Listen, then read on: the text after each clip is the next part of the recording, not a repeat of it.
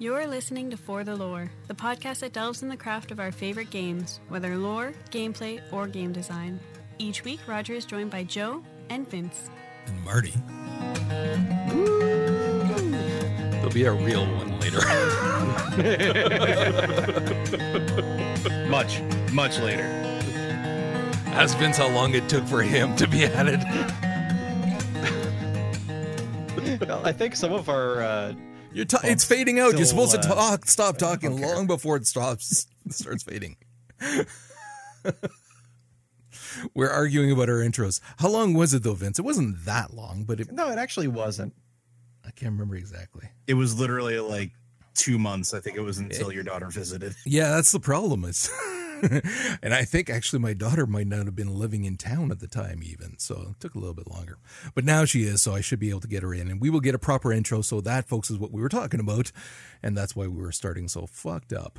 But it's only fitting, seeing as this is the first episode with Marty with us full time. So Marty, welcome to the show officially, man. Thank you very much. Full-time fuckery is now my job. So it's awesome. No, it's maybe your volunteer work. It's not your job, motherfucker. All right, we are actually going to make you dive into the deep end, and you're taking point on Destiny 2 because we're both playing the shit out of it, as is Vince, obviously. So we're going to go off on some of the very, very cool shit that we have either seen or rumors that have been floating around on different other things, some relating back to like what Vince was saying about the worm on Titan, all kinds of shit. We're going to try our best not to spoil too much. Same warning as is going to be apparently every fucking week from now on. There's going to be spoilers. October. We're going to try to, again, this was a conversation we had with Joe as well, because he is waiting for the PC version. But we don't want to spoil the actual ending. Like, it's kind of obvious what's happening, and especially if you've followed along, you're going to be able to see and kind of the writing on the wall. But there's elements of it that if you have not seen, I agree with like what Joe was saying, it'd be cool to experience at least that much. And so we are going to avoid that. So, Marty, you're on. Well, I want to start with the first time I have ever said I regret buying an Xbox One because you guys posted and have seen this. There's an article going around about a secret strike intro. And one of the cool things that they do in Destiny, and they started in Destiny 1, was they remix some of the intro, some of the dialogues, location of scannables, sometimes even the mobs themselves that you have to fight. Yeah. But this is the thing that has made me regret my Xbox One. The secret what is it? Operation Baby Dog strike intro. Killing me. I need to see the video of him recording that. That's what I desperately need to see, because according to the people, the Bungie folks on Twitter, they were saying that's the only time they saw him lose it reading that. And I believe it.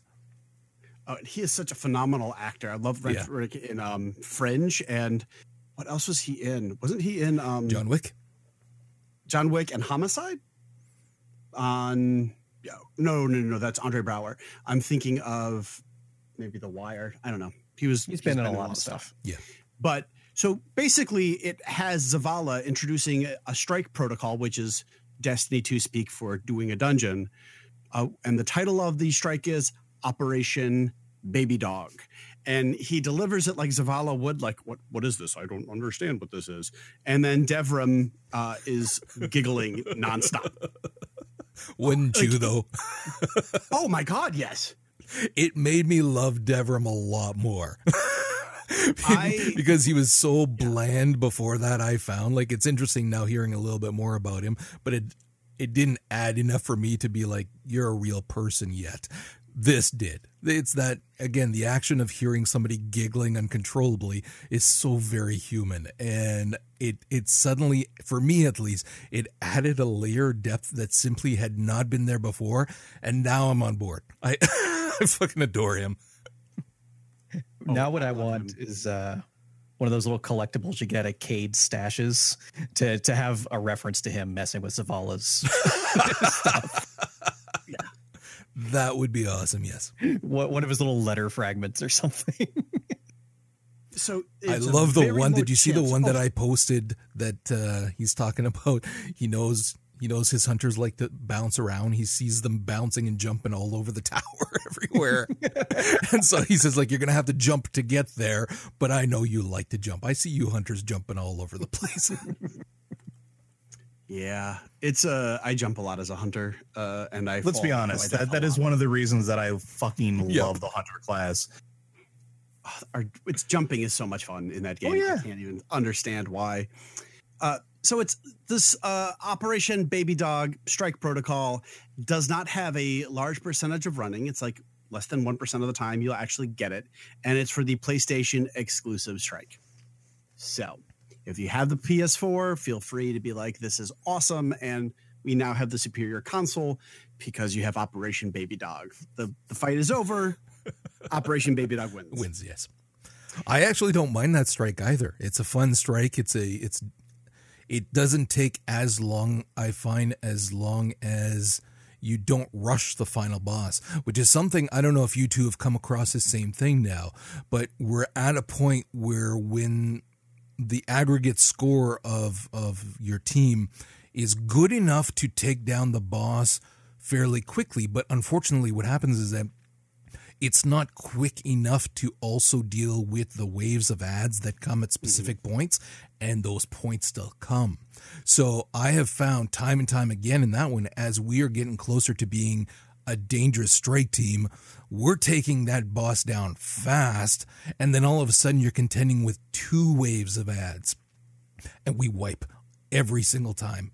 It's funny, but I've also noticed the same thing, though not with as much regularity, but in some of the other strikes. And I've actually kind of pulled back my DPS and concentrated on ads just so that we didn't burn through them too fast because we wipe.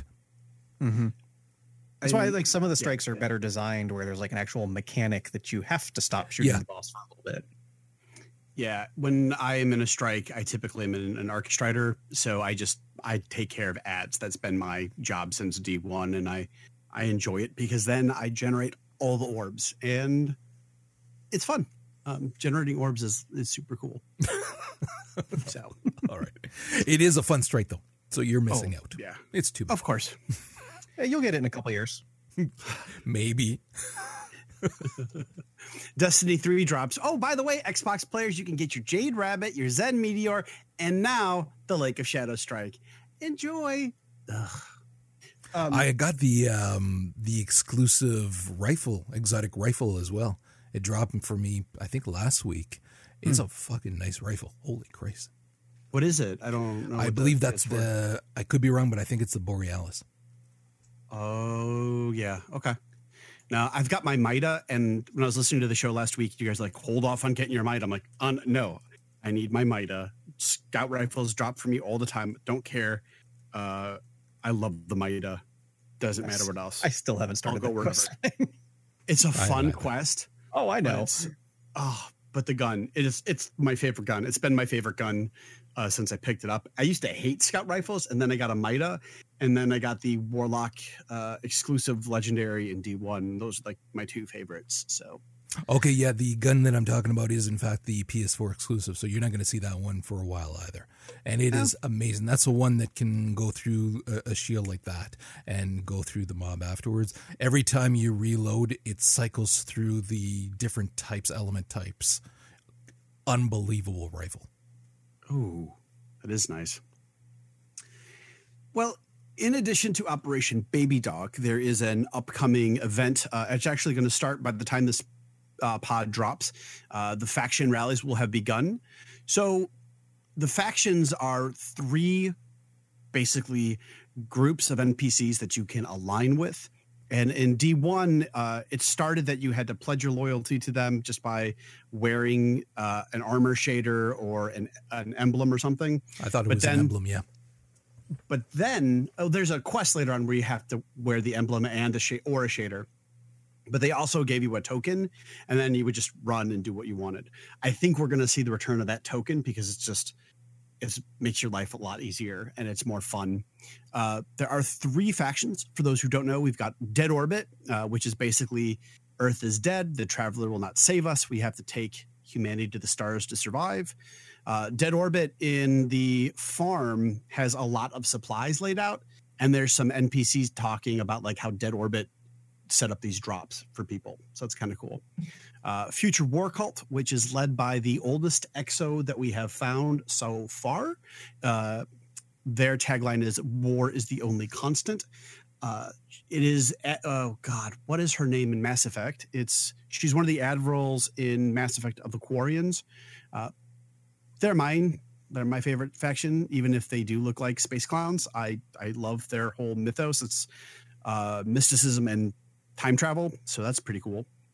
And then you've got the New Monarchy, which is a strong leader and a strong city, and it's also pretty much straight up fascism or totalitarianism if you're at your most generous. But it's very But they fashionable. have the coolest armor. They are the coolest looking by far. Well, I mean, the Imperial officers in Star Wars had great armor and great looks, but But morals. I'm going New Monarchy for all three of my characters. Oh, wow. Well, so the faction rally basically is this. We're going to do stuff for these factions. It is gathering resources for our team that we pledge loyalty to, and then it was written in the Bungie update from last week, also taking away resources from the other factions. So I'm not sure if that's just going to be shooting everybody in the Crucible, if there's actually going to be some sort of like, yeah, I want you to go steal these missiles from Dead Orbit sort of thing in a strike or something. I'd love that. Yeah. But what we're going to see, if you pledge loyalty to a faction, you will get, and they win, you will be able to buy a special gun for 1,000 Glimmer. Everyone else will have to pay 50,000 Glimmer for it.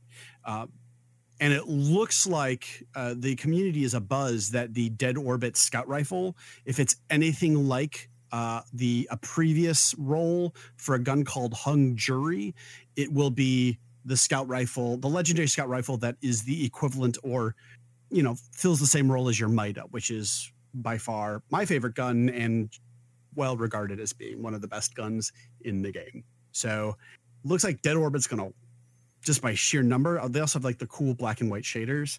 They're probably going to win. But you got your fashion, you've got your fascism, you've got your space clowns, and you've got the goths that want to lead us into space because, the traveler is dead. There is some Well, exactly. Well, there's NPCs are saying like, I was working for Dead Orbit for 25 years. I'm never going back to those jokers now. Like, that's pretty cool development. The factions at one time, they basically controlled the city, and there was a war between the factions back in the early days of the city. We haven't seen much of that yet, but there has been talk of maybe we're going to see a fourth faction, the Concordat, come back. In fact, one of the big rumors was that the Fallen would actually be led by the Concordat, but that's not what's going on in that game right now. I'd like to see that if they could put in like some extra missions of, once you've pledged your loyalty, having to push back against, the Renegade faction. That would be fun. Yeah, that would be awesome. One of the last updates to Destiny 1, they introduced a sparrow called Lysander's Choice or something to that effect. And it was this lime green sparrow. It was pretty ugly, but it was a callback to some of their in-game lore. New Monarchy kicked the Concordats' ass, and New Monarchy has a large standing army, it turns out. But we don't know what they did when the city was under attack. Did they help with evacuating the city? We don't know. And hopefully, I'm not confident, but I'm hoping that as the faction rally goes on, we hear about what were these faction leaders doing. And I can go way more in depth. You know what's really cool about that, by the way? Like the use of Lysander because of Greek mythology. That was the Spartan admiral who commanded the Spartan fleet in the Hellespont, which defeated the Athenians. We were talking about history earlier, but like it fits, right? Like it perfectly fits. It fits the entire Bungie game making mythos of like naming AI after swords of famous people. It's pretty cool. That's really, I didn't know that. I love that. I'm a history nerd. You're welcome. Yo, my hat's off to my fellow history nerd. I can go in more depth to each faction, what they do, what, like what is this war that the Future War Cult keeps talking about? There's actually a really cool mission in Destiny 1 where called Paradox, where if you go and complete the quests in time and you pick up all of the and you don't wipe and you pick up these missing ghosts, you actually get cards that talk about 3 potential futures that you can see: a Dead Orbit one, a Future War Cult one, and a New Monarchy one. It's a pretty cool thing, and each one of them has something to do in this expansion. New Monarchy hated the speaker. Their speaker, we don't know what's going on with him, so there's an opening. War has come to the city. Future War Cult, pretty simple. And Dead Orbit, it's in a weird position. It helped evacuate the city, and now there is no city. So what's Dead Orbit going to do? They're going to just take off in their armada. So it's going to be a fun thing to see. See, the Cabal didn't blow up everybody's weapons. Fucking Dead Orbit stole them all. They were moving everybody out, and they just kind of left them by the side of the road and took off with all their crates.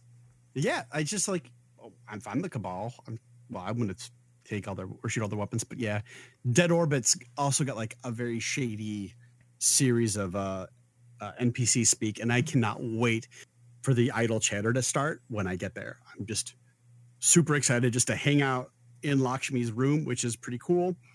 And then I also love like the sectors they've set up on the tower for each of the various factions. Like they're not just standing in a corner anymore. Like there's an actual like regalia around. Like this is their territory. Like they're really. Like I was wondering, like when I was walking around. This is before I'd read that the faction warfare was going to be an actual event. I was like, man, this is really cool. Where's the actual factions? Right. We went and explored the social area to find out what's going on. And I'm thinking that there's going to be some activity at the farm. So it's going to be a fun expansion this time around. Well, if Destiny 1 showed us anything too, it's that Bungie likes putting in faction rep of some kinds so that you're pushing towards one rep to unlock whatever it is that you get from them. That's their recipe for grinding, essentially. And we saw that a lot in Destiny 1. I have every faith that we're going to see the same thing here. So I got 2 faction reps to 25. I was trying to get... I may have gotten all 3 to 25, but I only picked up the epic item, the exotic item for Future War Cult, because the other 2 steps are just incredibly difficult. It's a lot of time in the Crucible. And when it's Iron Banner, doing those quests is not fun. No, it's not. Iron Banner is still fun. Not always. Well, although it's not as bad. It wasn't as bad after the maybe the second or third time, but the first couple were not that much fun. I am so excited about when Destiny 2 finally gets Iron Banner, because in D1 with the Rise of Iron event, we found out that there are actually 2 surviving Iron Lords.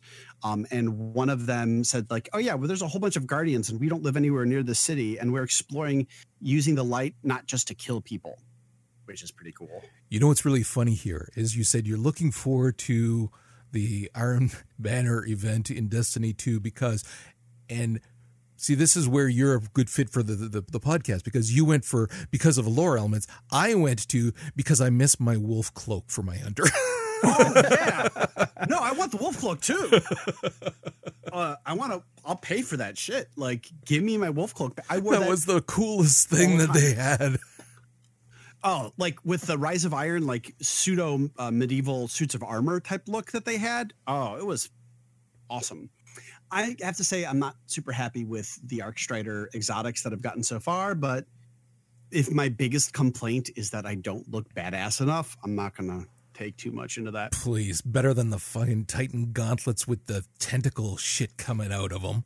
Oh, God. I love my deer antler helmet. Oh, yeah. The antler helmets. And there's one Titan helm that was basically like, it was like the head of a statue. It was just so weird looking. It was very, very creepy. The one thing I will say for the Dead Orbit, though, that's the only piece of armor that I would rather have theirs, and that's the Titan helm. That thing is fucking gorgeous. I love the look of it. I'm gonna go. I'm waiting. I'm just gonna wait because I'm already pretty much guaranteed to go crazy over one of these bits of armor. So, alrighty. So how about we move on to freaking Titan? Okay, so this is super cool. Hopefully, and Roger, I'll find the video, but we'll get to the Books of Sorrow and talk about Destiny 2, Destiny 1. Long story short, there is a sea monster on Titan. We have no idea what it is. I have a personal theory here because it looks pretty similar, but I could be wrong. But if you are in Titan and in I forget what mission it is. The one with the where you have to get the mining vehicle where you have to escape. Yeah. If you just sit there and wait, there is a worm-shaped creature that will swim by in the methane ocean of Titan. We have no idea what it is. It looks like a hive worm, and I'm pretty much thinking it's somehow related to hive worms. It is not Oryx's worm, because that just doesn't make any sense. Because if you look at, you can actively see on Titan where their ship is, where the Dreadnought is. So it went, when you kill Oryx, he goes into Saturn, and Titan is outside of the rings. So not going to be it. In the lore, now it could actively be a Leviathan that protects against the darkness. The Hive, when they became the Hive, they killed one to release the worms so that they could commune with the darkness and become immortal. So they're the inverse of the Guardians. What I am convinced of is, though, that it is a hive worm that the Hive are growing in the methane ocean of Titan, and that we're going to have to deal with it at some point. Well, you think they're actively growing this thing? I think they're actively growing it. I think they're trying to do that. Yeah. I see. I thought it was just a rogue one that basically got in there. I didn't think that it was something that they were actively trying to grow. It kind of ties in. It would have to get there somewhere, somehow, right? Like it doesn't just randomly show up. But there's hive all over the place there. Yeah, that's what I say. It ties in like what I was talking about last week. How if you get some of the scannables and you see that the hive looks like they're trying to grow new strains, and if you look, there's even a strike on Titan called Savathun's Song, and Savathun is of course Oryx's sister. And when Savathun and Sivu Arath split off from Oryx, Savathun left with the specific reason of, we need to become different in order to become stronger. So now here we see on Titan, the hive is becoming different, perhaps under a new leader. So I think that's a really solid piece of evidence. Like the worm, if you look at one of the worms on Titan and you don't, before you shoot it, because if you see a worm on Titan, make sure you shoot it because it's gross and it has it coming. No. You don't shoot it. You fucking punch it. Okay. Yes. Or throw a grenade at it. Like, I have no problem. Just kill it with whatever you can. The shape and the silhouette is almost one for one. The sea creature's got a little bit of a longer tail, but that's not something that would automatically disqualify it. And we don't know at what point the worms have to actually consume destruction and light in order to move on. But if Savathun, who is, Savathun was the trickster, Sivu Arath is war, and Oryx was navigation and discovery. So those are their nature. And Savathun wanting to grow and change, that's her nature. That's how her worms are going to, and her spawn, that's how they would gain in power. So creating something that literally lives in a methane ocean, I think, is a way to go forward with your, dark god's wishes. So, see, I kind of thought that it was, when you're on Titan, there's areas where literally those fucking worms are all over the goddamn place. There's eggs crammed in. There's little worms. It would be nothing for some of them to just fall off the fucking ledge or through a hole and then just start swimming. And if Little Nemo taught us anything, just keep swimming. Keep fucking swimming. So that's why when you hear the rumors too that there might be more than one in there, well, yeah, if a bunch of them are falling off the fucking edges and into it's not water, the methane, then presumably there might be a bunch of them down there. Well, and you don't just see it once either. That's the thing, right? Like there's a couple different ways and places that you can see this thing. And the two distinct places where you see them, they look like they're different sizes. Like, yes, I'm just one that looks like an actual like sea serpent, which could just be a natural creature of Titan. Maybe. All that matters with this is that we have something going on in Titan that ties into the Book of Sorrow and the history of the Hive, but from a different Hive leader, to Savathun, who is, in my opinion, way scarier than Oryx. If you read the Books of Sorrow, Savathun is just terrifying what she can do. Oryx, whatever, but Savathun was way scarier. Okay. And that's what's going on Titan. Trying to remember, was there anything else we were going to cover on Destiny? I think that was it for now. There was the secret mission ending also on Titan. Yeah, that's right. You want to take that one, Vince? Yeah, I forget exactly what the mission is called, but it's the one storyline mission you can do on Titan after the main story is over with. You get a mission from Sloan, and it's several missions strung together they've got Titan up and running, but it's nowhere near fully operational. And in order to do that, there's a large methane reactor that they need to gain access to, but the Fallen is also going after the same reactor. So there's a series of missions, and I actually really enjoyed like how they did this, where at the end of each mission, there's a Fallen captain who's one step ahead of you every way. And the way that the game taunts you of like, you can see him, you can interact with him, but you're just separated enough that you can't fucking shoot him. And are you lucky that you just happen to be there at the right time, or is he actually using you to further his own ends? Because the Fallen, of course, have a great interest in obtaining this reactor as well. So when you get to the final mission and you come across, the actual reactor room, because the Fallen aren't the only ones here. Of course, the Hive is also a large presence on Titan. So when you get to the reactor room, the captain that you have been on the heels of for this entire quest chain is in a duel with a large Hive knight. Now, if you're a good guardian like me, you just chucked a grenade into the middle and killed both of them at the same time. But apparently, if you just kill the Hive knight and don't attack the captain, he will approach you and like do a little gesture as a show of honor and then teleport away in thanks for sparing his life. And that leads into a lot of questions of why? Who is he? Why would he give up such a source of power? Like it's definitely one of those things where it's more questions than answers, but it's so cool that it's this, I don't want to say hidden, but it's something that a lot of people probably didn't see. Oh, I didn't see it. And when I saw the link and I watched the video, I was blown away by it. Like any good guardian, if you've dealt with the Fallen, dude's got to go. Like, he invaded your planet. He's not a nice guy. It's not my fault my grenade leaves a line of fire on the floor that just kills both of them, right? Oh, no, exactly. But I mean, there's like when you watch the video, it's clear that they want you to make a choice here. Well, hell, even Ghost tells you that. Ghost tells you the name of the mission is the enemy of my enemy, and then an ellipse. Choices and chances is the name of that chapter of the mission.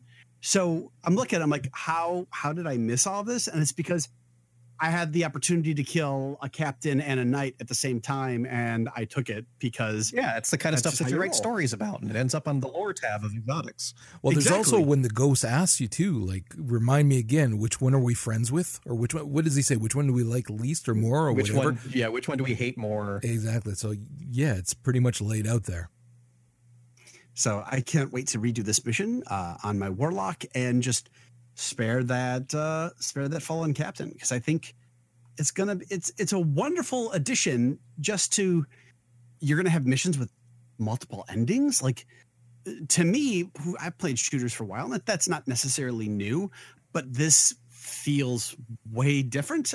Maybe just because of how the graphics are, or just because of I played a lot of Destiny 1, it feels really fresh and fun. And the fact that like you get to go do it, I'm all for it. I think that's great. There's a lot of smaller stuff in the game with like scannables or NPC interactions where there's actually different dialogue based on what you did in the first game, if you did anything at all. Like one of the ones I immediately noticed was right there when you're at the church in the EDZ and you scan the House of Judgment banner and you're like, oh, hey, yeah, that's Varix. I wonder, what he's up to. Whereas when Alicia was playing through it, because she never played House of Wolves, and they're like, I don't know what this is. I've never seen this symbol before. So it's simple things like that. So now I'm wondering, is your choice at the end of this mission going to matter later? Oh, man. I don't know how they would do that in this. Maybe it will. But They could, but I bet you they won't. yeah. Okay, we're going to just talk about one more thing before we stopped on Destiny 2 and move on. And it's not so much a spoiler, Joe, but it is going towards the end. But it's not spoiler, but it talks about the Almighty, which is the big device that's going to blow up our sun and destroy our solar system. And the way that they were powering it was with Mercury, which leads right into the Not the element, the planet. The planet, yeah. And this is what is going to lead into the DLC. So, Marty, take this away. So on Mercury, there's a lot of cool stuff on Mercury, and how to even begin. There's an order of Titans called the Sunbreakers. The Sunbreakers. Sunbreakers. I was going to call them Hammer Bros for a second, but that's just they're Crucible. I mean, it's pretty accurate. Yeah. So there's also the Traveler turned Mercury into a garden world, and then the Vex turned it into a computer overnight. So there is where we're going to on Mercury is called the Infinite Forest.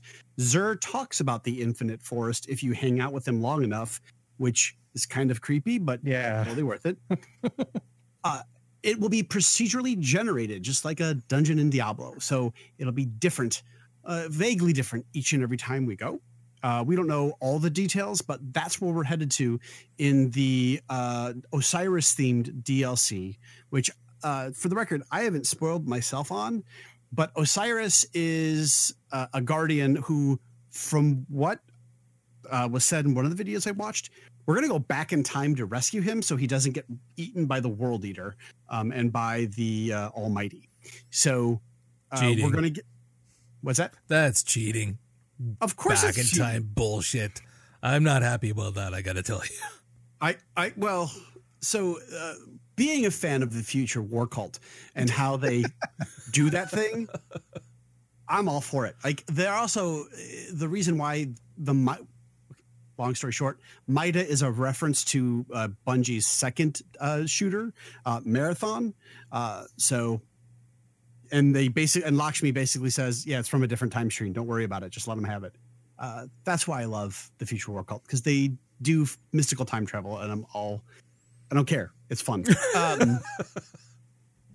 So we're going to go and we're going to get to the Lighthouse, which was this super special, unique social space that you would get to if you had a perfect run in the Trials of Osiris.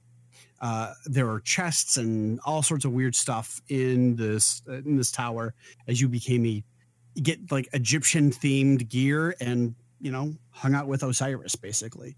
So we're going to go save him. We're going to go, or her. I think Osiris is a him, but he might be a her. And we're going to go back in time and save him from being eaten by the Almighty, which maybe, but we've done time travel before. In fact, there's like a mission it's the Paradox mission that I mentioned earlier. You go back in time through the Vault of Glass and you come out into a different nearby reality. And so if you do Paradox, you're like Rick Sanchez with the portal gun almost. You're in a different reality. It's pretty neat. Okay, let me ask you this now. How do you feel about the procedurally generated planet? I personally, unless there's a reason for it, and to say just that the Vex can change it overnight, to me is not reason enough. There should be some modicum of it should be stationary. Everything should remain the way that it's been. And so to have it change each time, I personally am not crazy about that. It depends though, right? Like, because if you're jumping realities or whatever the case is, we know from Destiny 1 that there is an infinite amount of dimensions that exist within the space-time. I mean, shit, the 9 exists in the unknown space, which is, just outside of our own reality. So if you're doing all this portal jumping, it's entirely possible that you're kind of going through that space between spaces. If there's again, like exactly what you're saying, if there's a reason that's put in lore-wise that it makes sense, fine. I personally would prefer if it wasn't, but fine, whatever. But otherwise, to me, it just doesn't feel right. But again, if they explain it, such as something like that, then all right, we'll see. For me, it makes a lot of sense because for the Vex and what they did on the Vault of Glass on Venus, it was basically a quantum computer to calculate all realities and all times to help them write themselves into the fabric of the universe.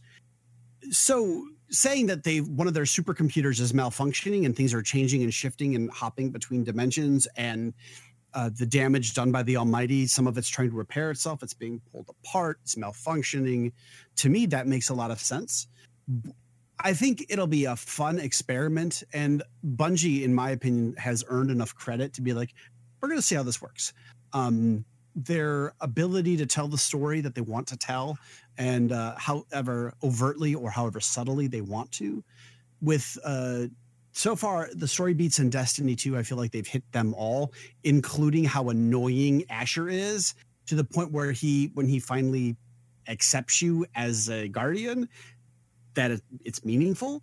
So given that all this work and story they've done, I think they can pull off this type of experiment or this type of procedurally generated content within this shooter. So, and if they don't, I mean, that'll be the first big mistake of Destiny 2. I don't even know that I'd call it a big mistake. It probably won't bother most people who see it as a shooter and just something that has a way of making things more engaging for you each time. So from a gameplay mechanic, of course it works. But for me, from the standpoint of a PvE environment that is, again, stationary, that we know and we recognize the different zones, we know how to get everywhere quickly, things like that kind of thing. To me, that's more important. Yeah. But let's move on from there. Joe, you can talk. And let's talk about Hob. This is a subject we're going to be talking about several times for the next few podcasts, because we got our hands on it early. We've been playing it, and fuck, they delivered. Holy Christ. Joe, go for it. So if you've been living under a rock, Hob is the latest game from Runic Games, which is the people who brought us the lovely, lovely games of Torchlight 1 and 2. A question that I have been asked rather frequently over the last few days as I've been going on and on about how much I adore this game is, what the fuck is Hob?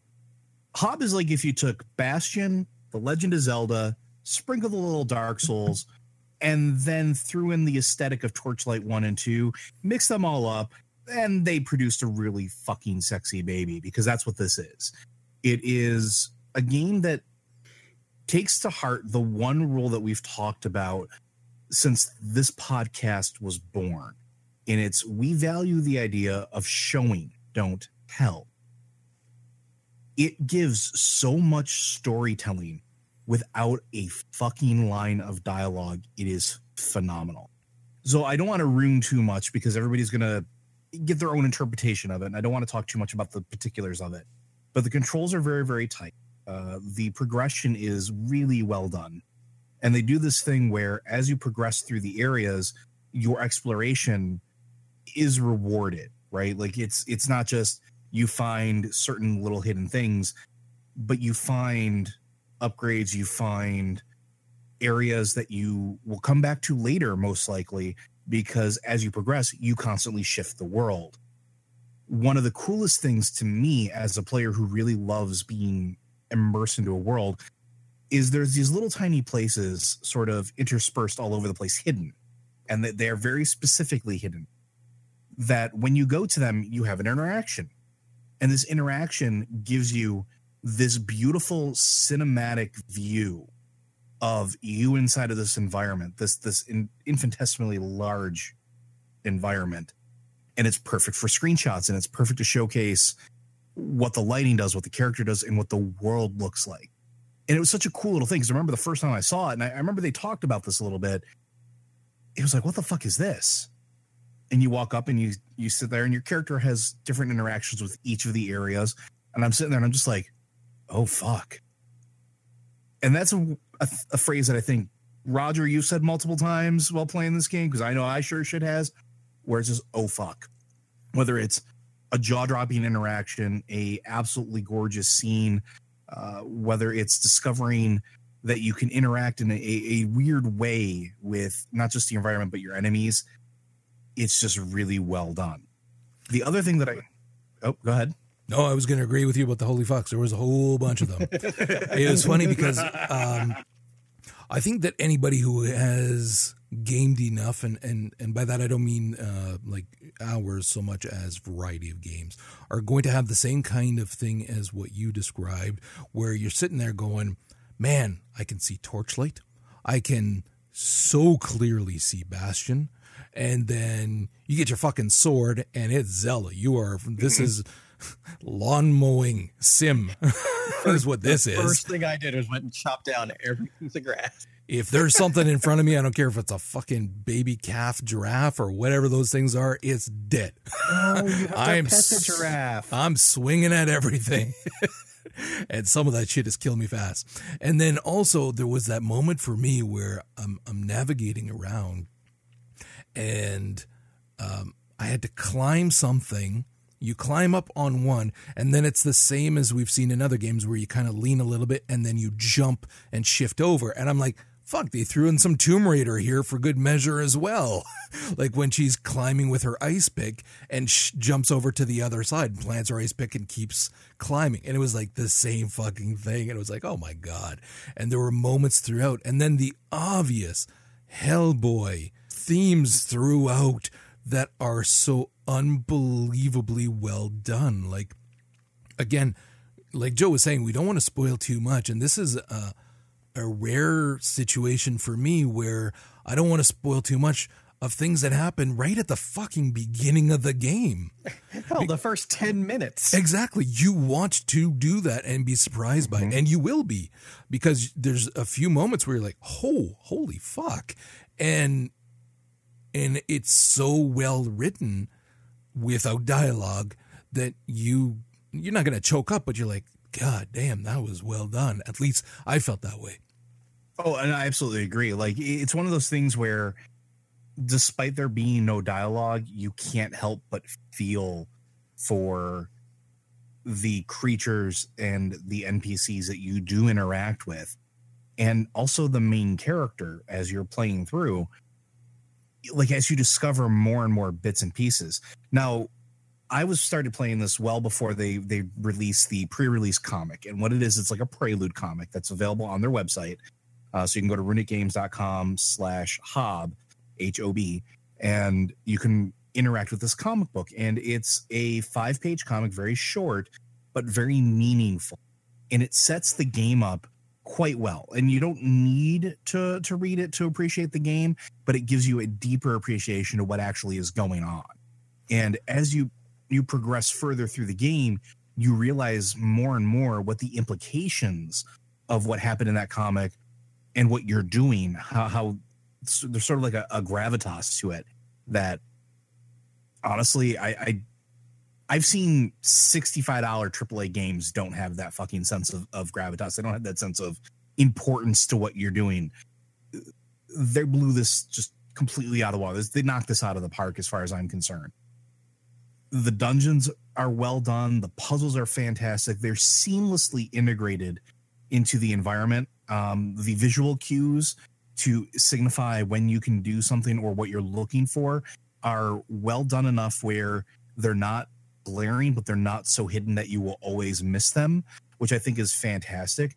And it does something too that I think is really important that a lot of games, I don't want to say take for granted, but we as players have been handheld in tutorials for so long that unlike Zelda, and this is where I get this sort of reference, Zelda doesn't give you a tutorial. It doesn't hold you by the hand, the original or even the sequel. You have to figure things out. But it does it in such a way where it introduces obstacles that force you to learn without actually having to say anything. And Hob does that so fucking phenomenally. Like, I've already poured 7 hours into this game, and it feels like I just started.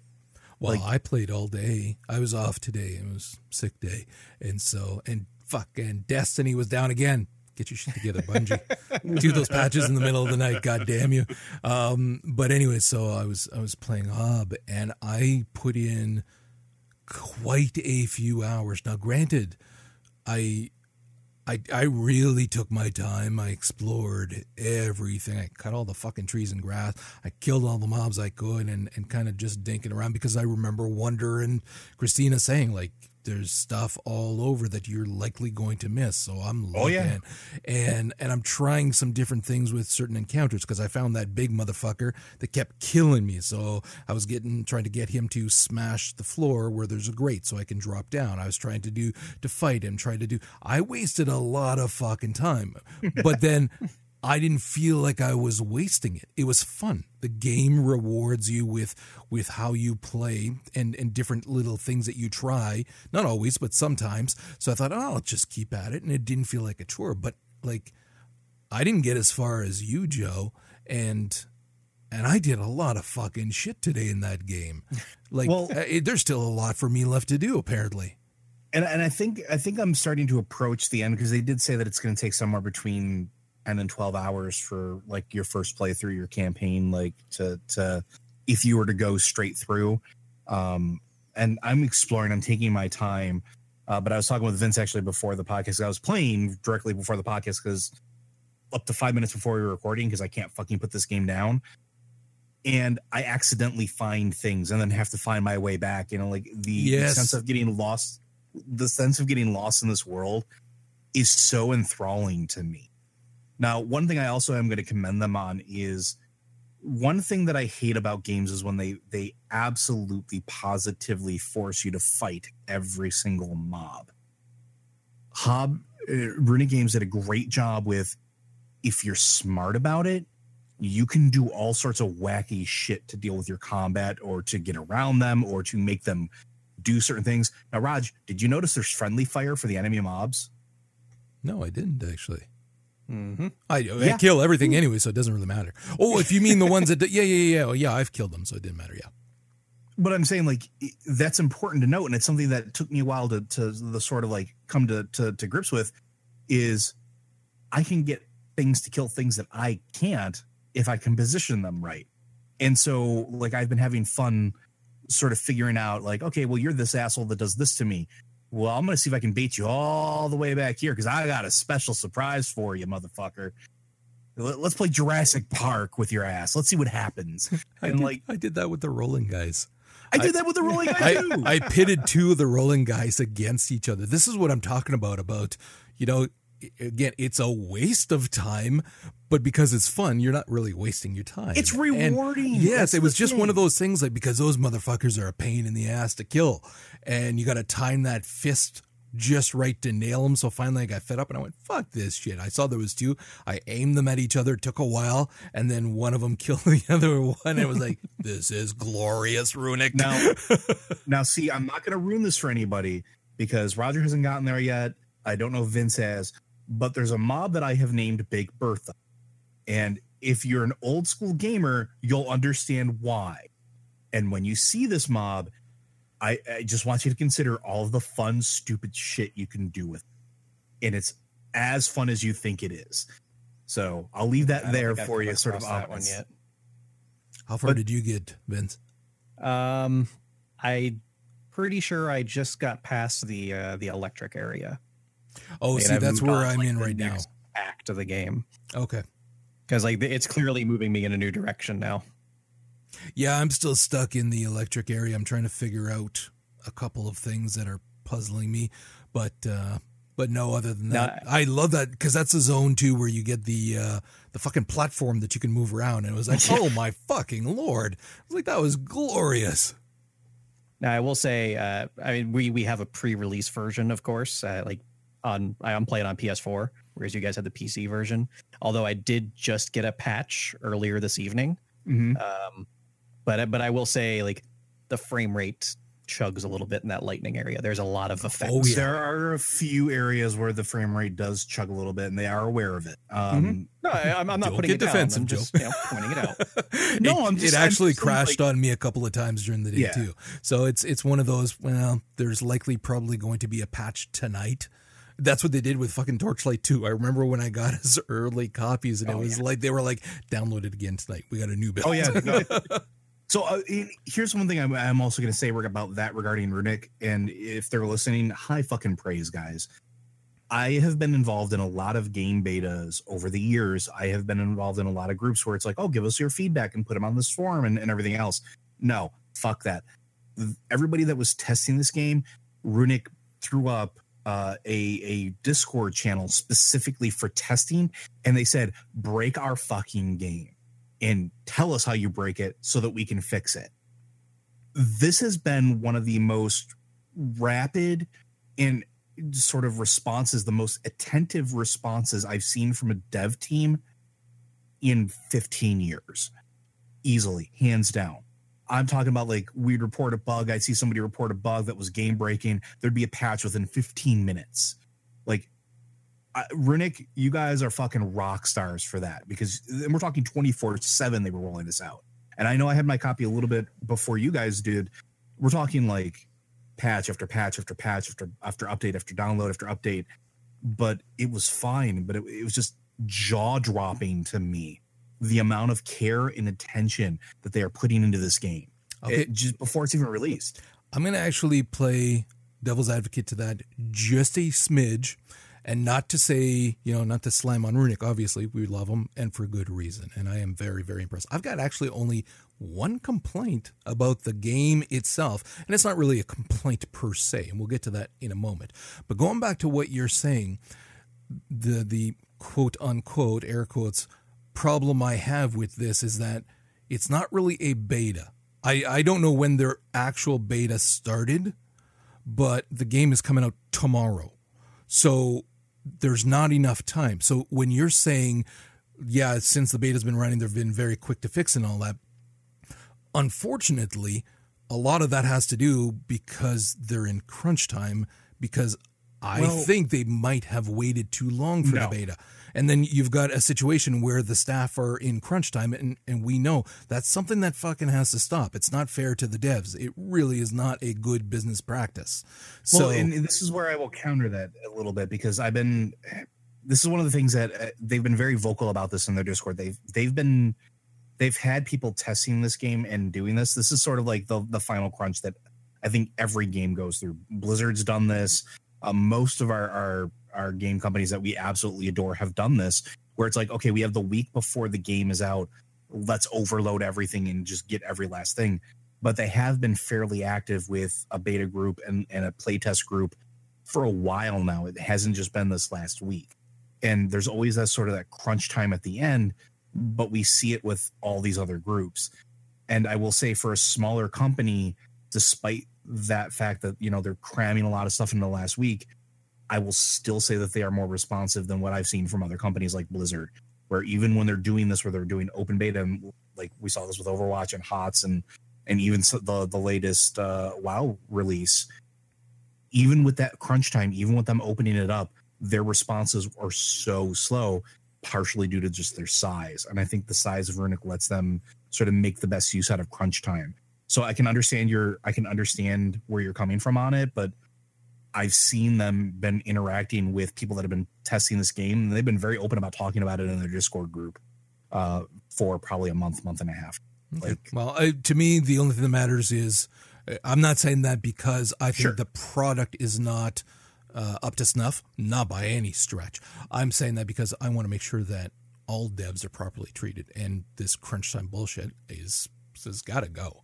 Plan your fucking time better is what it boils down to. So, anyways, let's move on to, if you guys have any complaints, however small.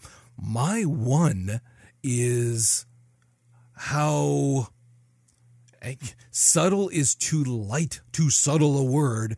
The soundtrack is. Yeah. It's practically non-existent.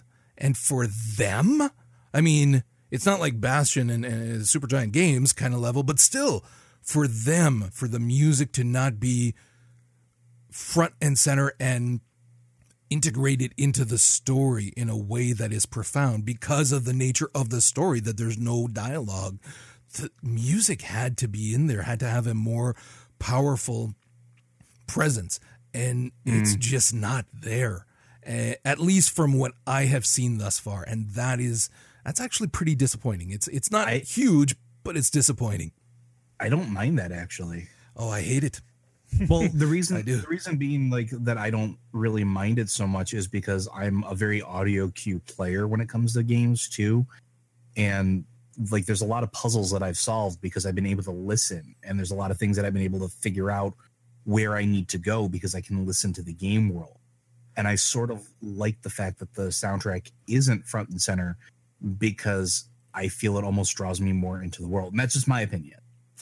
I think that you could have a happy medium because clearly we've seen that in all these other games as well, that it can still be in there and fade in and out as needed, different things, whatever kind of thing. It's find some hidden spots. It's just not fucking there. And to me, again, for a game that has no dialogue, it's such a huge miss. Like, it's not a big deal. I'm using like huge and all that, but it's not a huge deal, big deal, but it's very noticeable, and it irks me. So that's my one complaint. What about you guys? Aside from the frame rate issues I came across, I really don't have anything to complain about. Honestly, aside from the frame rate stuff, which again happens in some graphic intensive areas, I don't have a complaint. Like, I'll even go ahead and say it. This is pretty damn close to being my game of the year so far. Really?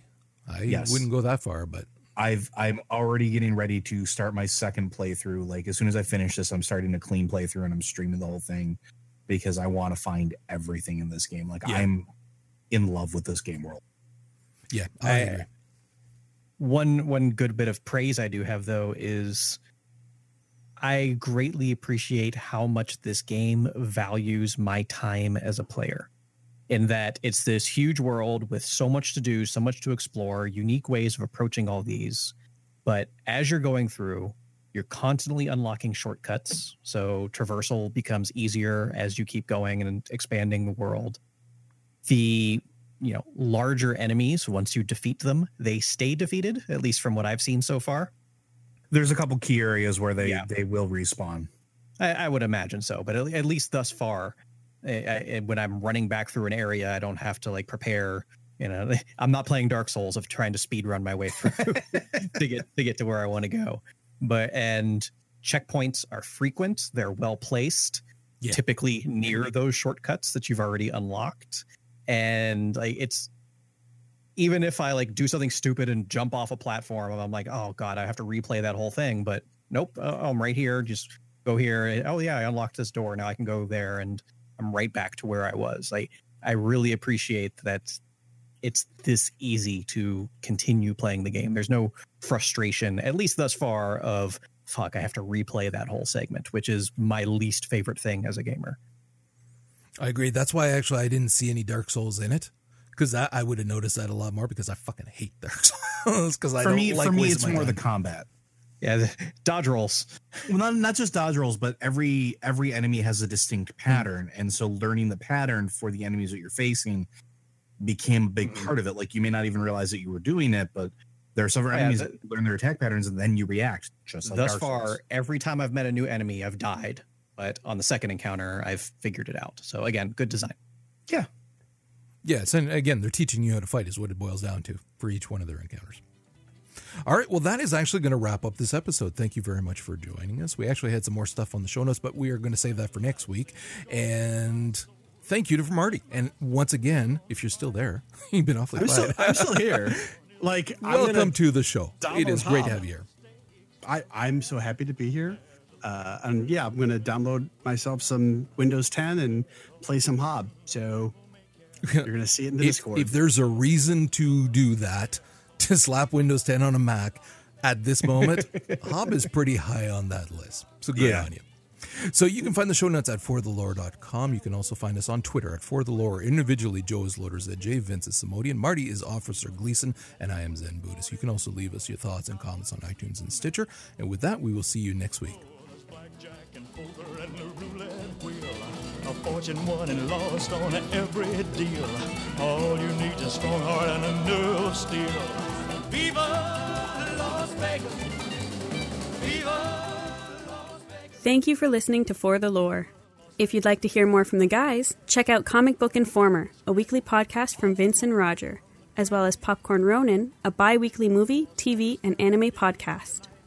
And lastly, thanks to Manelli Jamal for the show's theme music. We encourage everyone to check out his site, manellijamal.com, or find him on iTunes and help support this incredible musician by picking up his CDs. It cost me my very last dime. If I wind up broke, well, I'll always remember that I had a swing in time. I'm gonna give it everything I've got. Lady luck, please let the dice stay high.